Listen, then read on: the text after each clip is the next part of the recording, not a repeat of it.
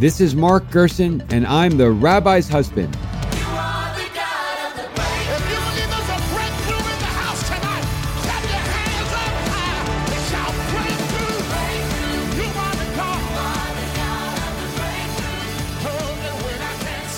Hello, thank you for tuning in. I'm Mark Gerson, and I'm the Rabbi's husband.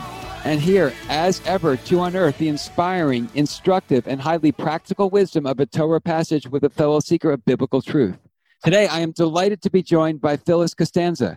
Phyllis heads UBS in Society and the UBS Optimist Foundation, which is widely regarded as the corporate philanthropic engine that employs the most rigor, intelligence, strategic vision, and tactical execution. This really occurred to me last week when yet another philanthropist who thinks deeply about ROI, how to save the most lives and to ameliorate the most suffering per dollar invested, said to me, and this is yet another person who said the same thing, you really need to meet with the people at Optimus. Now, of course, because it's always in that context when Optimus and his leader, Phyllis Costanza, are mentioned. So, Phyllis, welcome to the Rabbi's Husband. Thank you. It's an honor to be here. I've never done a podcast like this, so it's exciting. Oh, terrific. So your chosen passage is from Deuteronomy 16:20, and it's the famous passage, justice, justice shall you pursue. So just talk a little bit about the passage and why it's so meaningful to you. Great. So the passage is tzedek, tzedek, tirdaf, which is, as you said, justice, justice you shall pursue. Most of us know tzedakah commonly refers to as charity. Tzedek means actually justice. And this absolutely applies to social justice. And while this particular passage actually primarily centers on the appointment of judges, which is extremely timely right now as we look at replacing in the United States one of our Supreme Court justices, it also really references more than just that. And what's interesting about this is that justice is repeated twice. And that's really the crux of this and what makes it so interesting, because the Torah, as we know, is an incredibly concise document. Every single word counts in the Torah. So why are we redundant? Why do we mention this word twice? Wasting space and precious word allotment in this document. Every word is meaningful. That's right. Yeah. It wasn't an accident. It wasn't a typo. And there's lots of great rabbinical scholars have thought about this. And there's lots of different interpretations for why it's listed twice. There's the 11th century French Rabbi Rashi says that this means that you should seek out a good court, and that the duplication tells us that we not only have an obligation to appoint judges widely, but that we need to actually seek out good judges so that we make sure that the court system is a good one. There's others who believe that one tzedek is what we bring to those who are hurting, and the second one is how we really motivate people who are complacent to do more. And then the least sophisticated one, but the one that I think resonates with many of us, is we say it twice because it is so damn important. And they really wanted to emphasize how important this is to the Jewish religion. So I would say the way I'm interpreting this is a combination of all of that. One is that we should expect there to be justice, but the second one is don't count on it.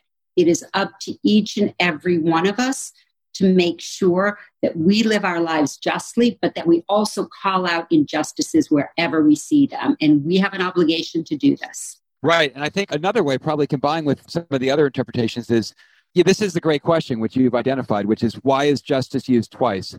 And the Torah will rarely, if ever, use a word twice just for emphasis. It must have two different meanings.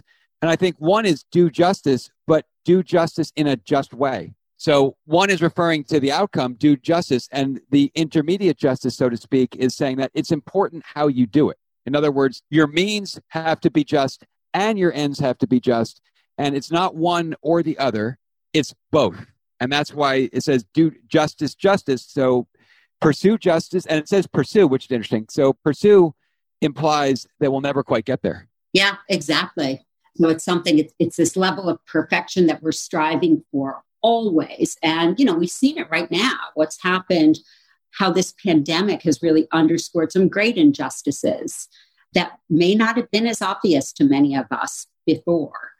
The work of a good person is never done. Never done. And that we learn from the Torah because Moses dies without having achieved his goal. He cannot go to the promised land. So it's saying that even the greatest of people, and perhaps especially the greatest of people, will die without having achieved his goal because nothing's done, nothing's complete. But I think it's very interesting that you chose justice, value, pursuit, because it really resonates with the work that you do at Optimus in the sense that we've had this discussion many times. A lot of times when people give money, they just do it out of sentimentality, right? It makes them feel good. There's some slogan, there's some maybe graphic, there's some story, a narrative that makes them feel good, but there's no rigor in forming their decision. So they might be getting to the second justice, the outcome. They think they are. They're not actually going to get there.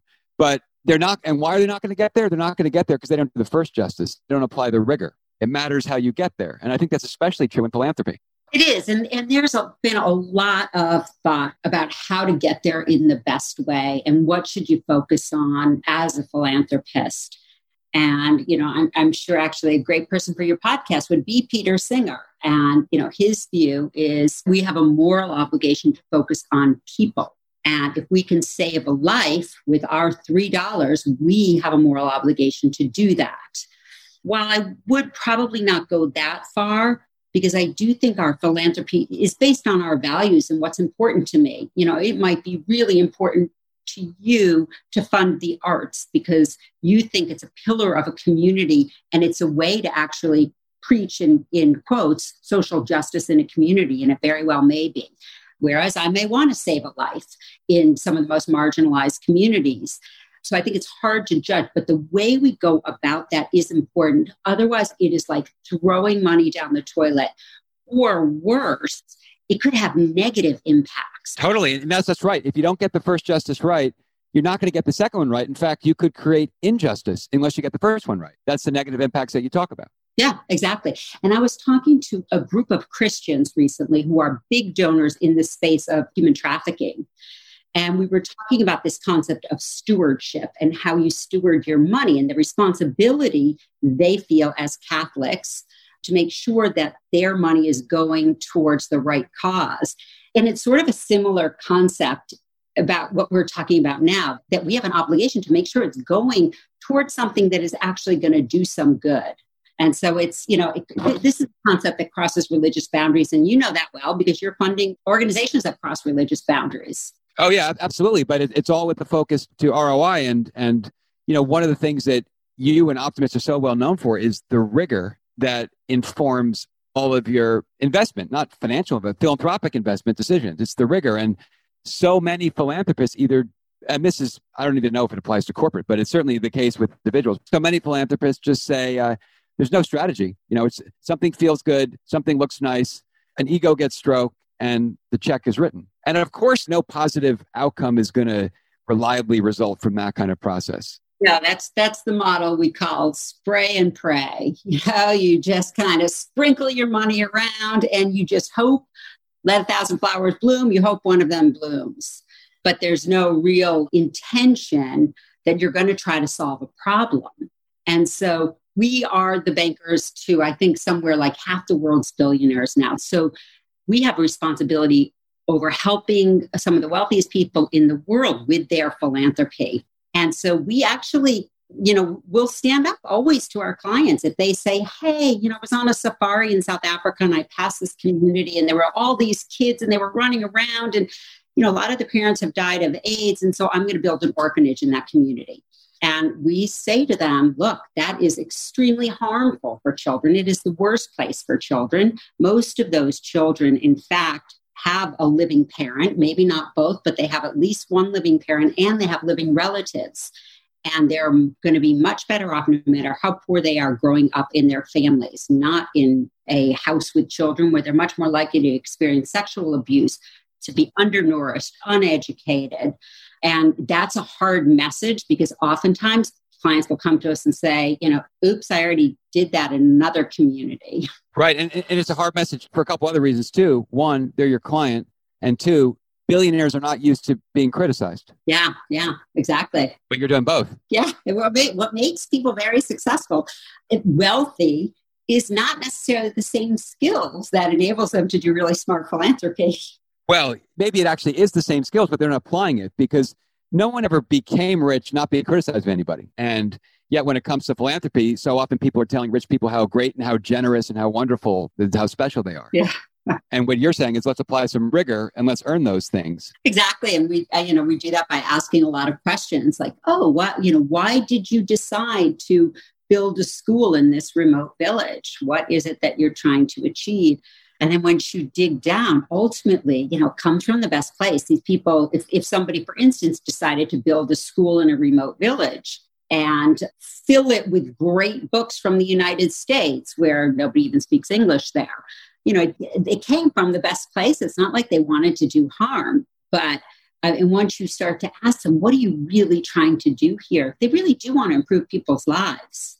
And if we start at that and ask ourselves, what is the best way to do it? What is, the most just way to do it? Then we can find the solution. Just keep asking why. Yeah, like in our work in Africa, and we've talked about this, we've seen companies doing it. They'll send huge amounts of really expensive equipment without asking, is there a power grid that can support the equipment? Are there trained personnel who can work the equipment? What happens when the equipment, like all equipment does, breaks down and needs parts? Is there a replaceable part infrastructure? Like these basic, seemingly, or should be basic questions, they're so often not asked. And as a consequence, in that one example, there are rooms in hospitals that are not all the time, but there are rooms in hospitals that are filled with equipment that no one will ever touch because there's not enough power, because there's not enough trained personnel, because there's no replacement parts, because the questions that you require the people you work with to ask aren't even being asked. In other words, the first justice in this Deuteronomic passage is not being addressed. Exactly. And Nina Monk, who was a journalist, an author now, she did this great expose on something called the play pump. I don't know if you ever saw it, but it was on PBS. And play pump was this really clever idea. It was this playground toy where kids run around it. We've seen them here. And as they're running around it, it's pumping water into this big water tower. So that sounds clever. Wow, kids can play on this thing. We're providing them with something to play with. And it also is pumping water into this big tower. And there were all sorts of great plans. We're going to advertise on that tower. They were charged for the water, etc. And this all sounded really clever. And this guy was at the Clinton Global Initiative. He got money from all these governments, millions and tens of millions. And he ended up blanketing Africa with these play pumps. And, just like kids the world over, after about 10 minutes, the kids got sick of that toy, and the grandmothers are the ones who are doing the pumping of the water. And they couldn't spin that thing. That was way too heavy. They needed the hand pump. They had gotten rid of the hand pump. Oh, they got rid of the hand. Wow. They got rid of the hand pumps to replace it with this thing. And it made the situation far worse. So that is a great example where if they had simply gone to the community and said, what can you use? They would have said, what, the hand pump is fine. This is a cute idea, but it's your cute idea to make you feel better. There's no first justice. Yeah, exactly. And part of the first justice in philanthropy is the humility to acknowledge that local knowledge is going to be superior to almost anything else. You go to the people on the ground doing the work, living the life, and you say to them, what do you need and why? And very often, or always, a better conclusion will emerge than one imposed from outside. Exactly. There's this expression and that we've heard that is the one with the pesos has the say-sos. And that is the attitude that many philanthropists go in with. And they say, hey, I'm very successful. I have a lot of money and I can apply the same business mentality that I use to make me successful to solve your problems as well without asking you. Don't worry, I've got this, they say. And we don't have it. We have no idea. That's right. But they're actually not applying the same methodology because no one ever started a successful business by not talking to the customers. Right. Yeah. I mean, no one ever said, I don't want to hear from the customers. I know what they want. Don't bother me with what the customers want. I'll tell them what they want. No successful one ever said that. Yeah. It's actually sort of an arrogant sense of superiority, which is the ultimate in injustice. That's right. Exactly. Superiority is the ultimate injustice. And we see it. We see it so often. So, but, UBS Optimist, so you work with charities in conjunction with your clients, yet you still reject something like 95% of those that come to you, right? Yeah. And these are ones that come to you from a client, which makes it difficult to reject. And it means a smart person has written a check, and yet you're still rejecting 95%. That's how rigorous your process is. So What do you see in the 95%? Are there any generalities that you can draw about the 95% that may incorporate some of what we talked to about Deuteronomy 16:20? Yeah. So one thing is evidence of impact. And this is that we actually have seen there is data to show that this solves the problem that we're trying to address. And so there's kind of this objective judge, if we want to apply it to Deuteronomy. I'm just thinking about this on the fly, but it's a way to say, like, objectively, this works. We've applied a rigorous methodology to evaluate this. And according to the scientific model, whether it's a randomized control trial, which is the most rigorous, or whatever methodology it is, and we look at the methodology, did this actually achieve the outcomes? Did it do the right thing? So that's number one. The second thing is, because we know we cannot solve all of the problems of the world, we want to use the relatively small amount of money that we're getting from clients and that UBS is putting in to catalyze greater action. So we want to punch above our weight. So if we're giving, let's say, $1 million to something, we want that to have a $10 million impact. So how do we do that? That's, how is something scalable? And it's three ways. One is either we're going to affect policy change. The second one is we are going to change practice. Maybe people were doing things a way that wasn't as impactful. It was more expensive, and we're going to introduce a way that's going to be cheaper and more impactful. And then the third one is funding. Maybe we can attract deeper pockets than ours. So maybe the government, for instance, in cases, will find this so helpful and ultimately save them money that they're going to finance it. Right. I think this addresses exactly what we're talking about with regards to Deuteronomy 16:20. The two justices need each other, and that they cannot exist independently.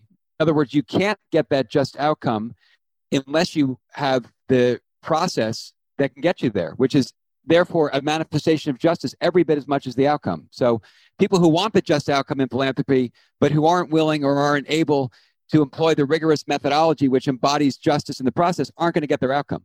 Yeah. There's another interpretation that I read, and I would love to get your thoughts on this as the rabbi's husband. So another interpretation was the two types of justices are, one, you've got strict law, and the second one is based on compromise. And they give an example about these two boats passing each other. But what it's saying is that the second justice is when we have to kind of negotiate a compromise on what's right. And I really, to be honest, I didn't understand that interpretation. And I'm wondering if you've heard that.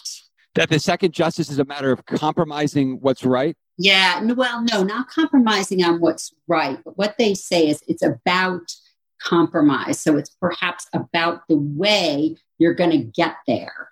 It's very interesting that in the Torah often emphasizes the importance of the passage that you chose in various ways. Not only the Torah, but biblical commentary. For instance, arguably, or some would say inarguably, the most important idea in Judaism is mass universal education. Invented in the Torah, now we take it for granted. It was completely radical when it was invented in the Torah. You could even say it's crazy in the fact that basically nobody was literate, and Moses bets the future of the Jewish people on universal mass literacy. But Rabbi Hillel taught that a strict person cannot teach. Also, when Cohen, the priest, delivers the priestly blessing, it said he must bless the people with love. If he's delivering the blessing, does it matter what he feels at the moment he's delivering it? The answer is absolutely. The blessing, he cannot deliver the blessing. And this is the case at the Kotel, at Sukkot, at Pesach. You can't deliver the blessing unless you can do it with love.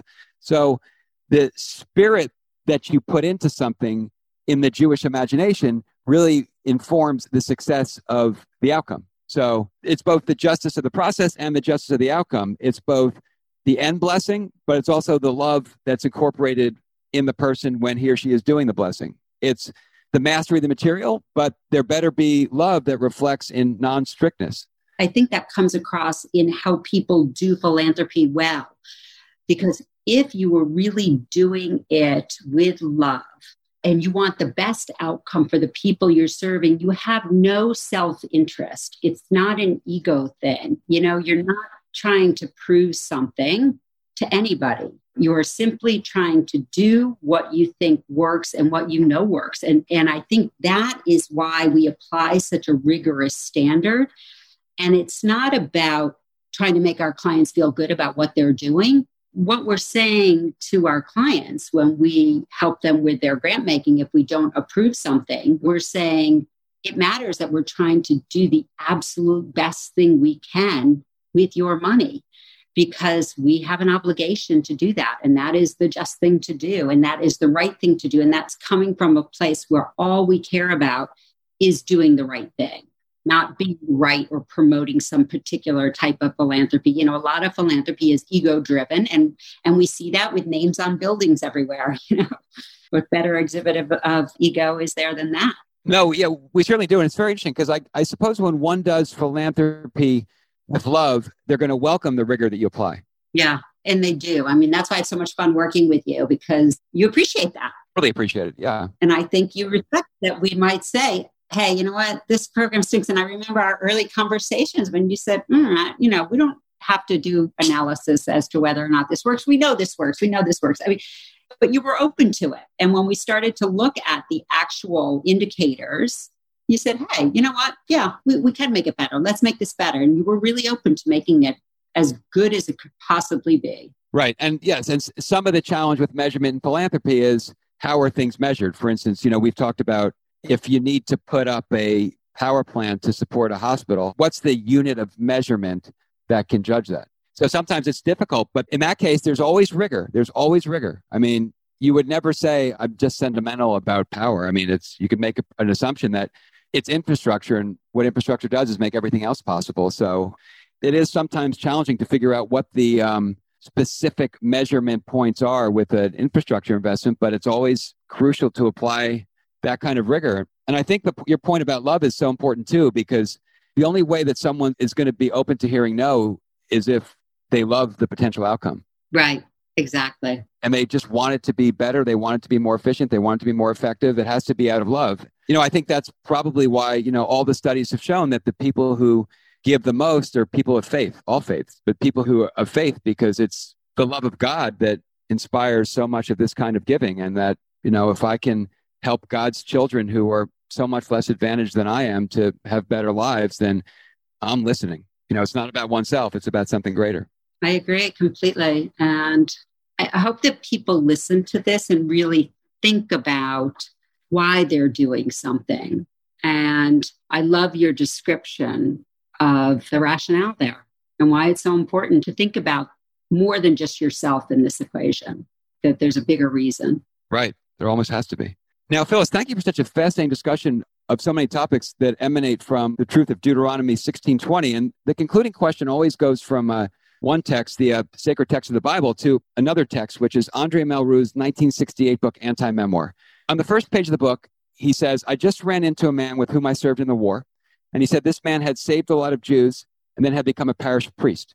So I said to the priest, in all of your years of hearing confessions, what are two things that you've learned about mankind?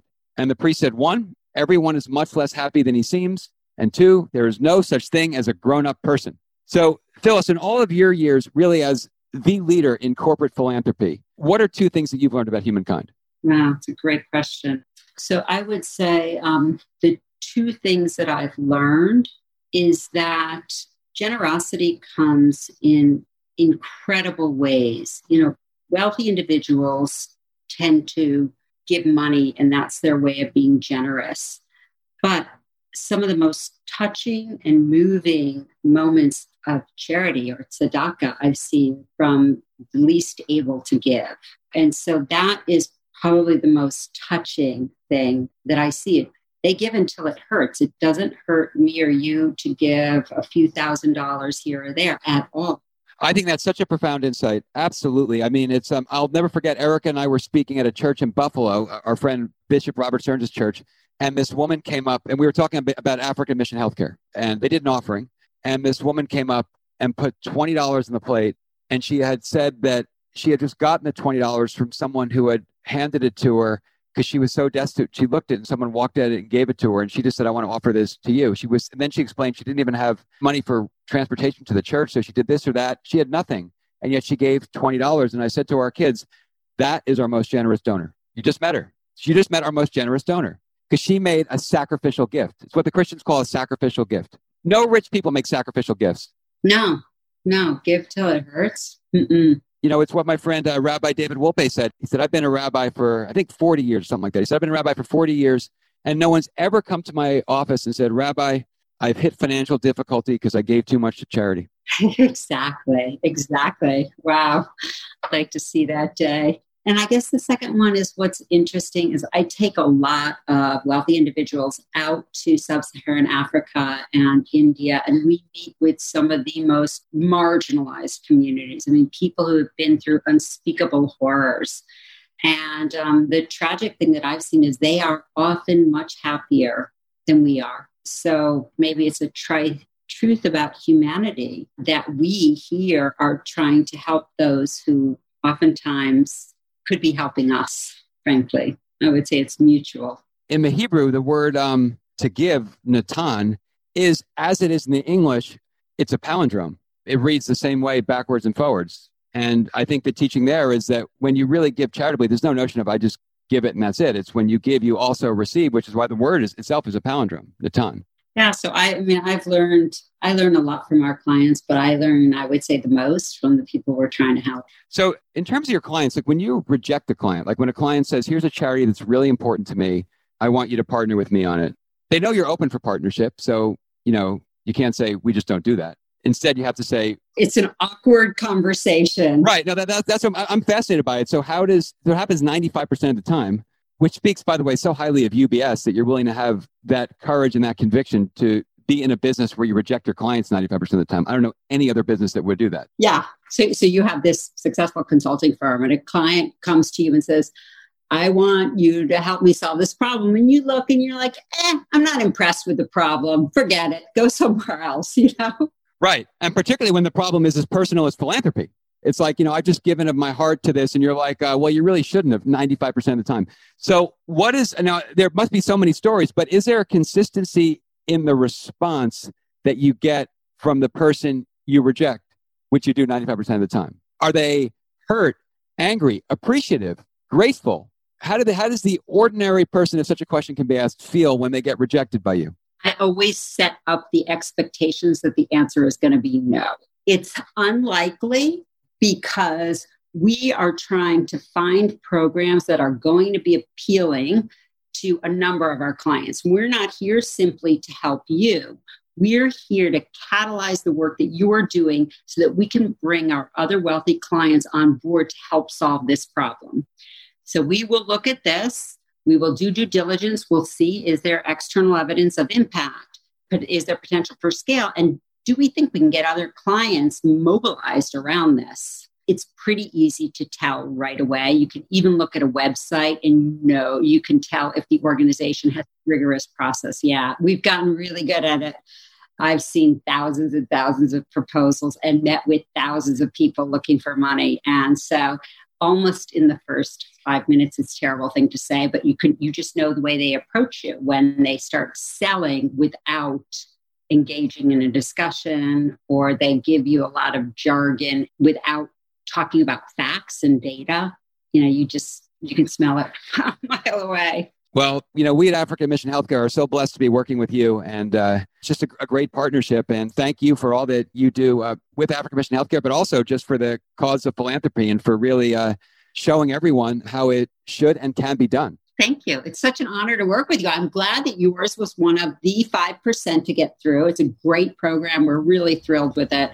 And keep doing the great work you're doing, because it's really important to thousands of lives. Real lives are on the line. Well, thank you.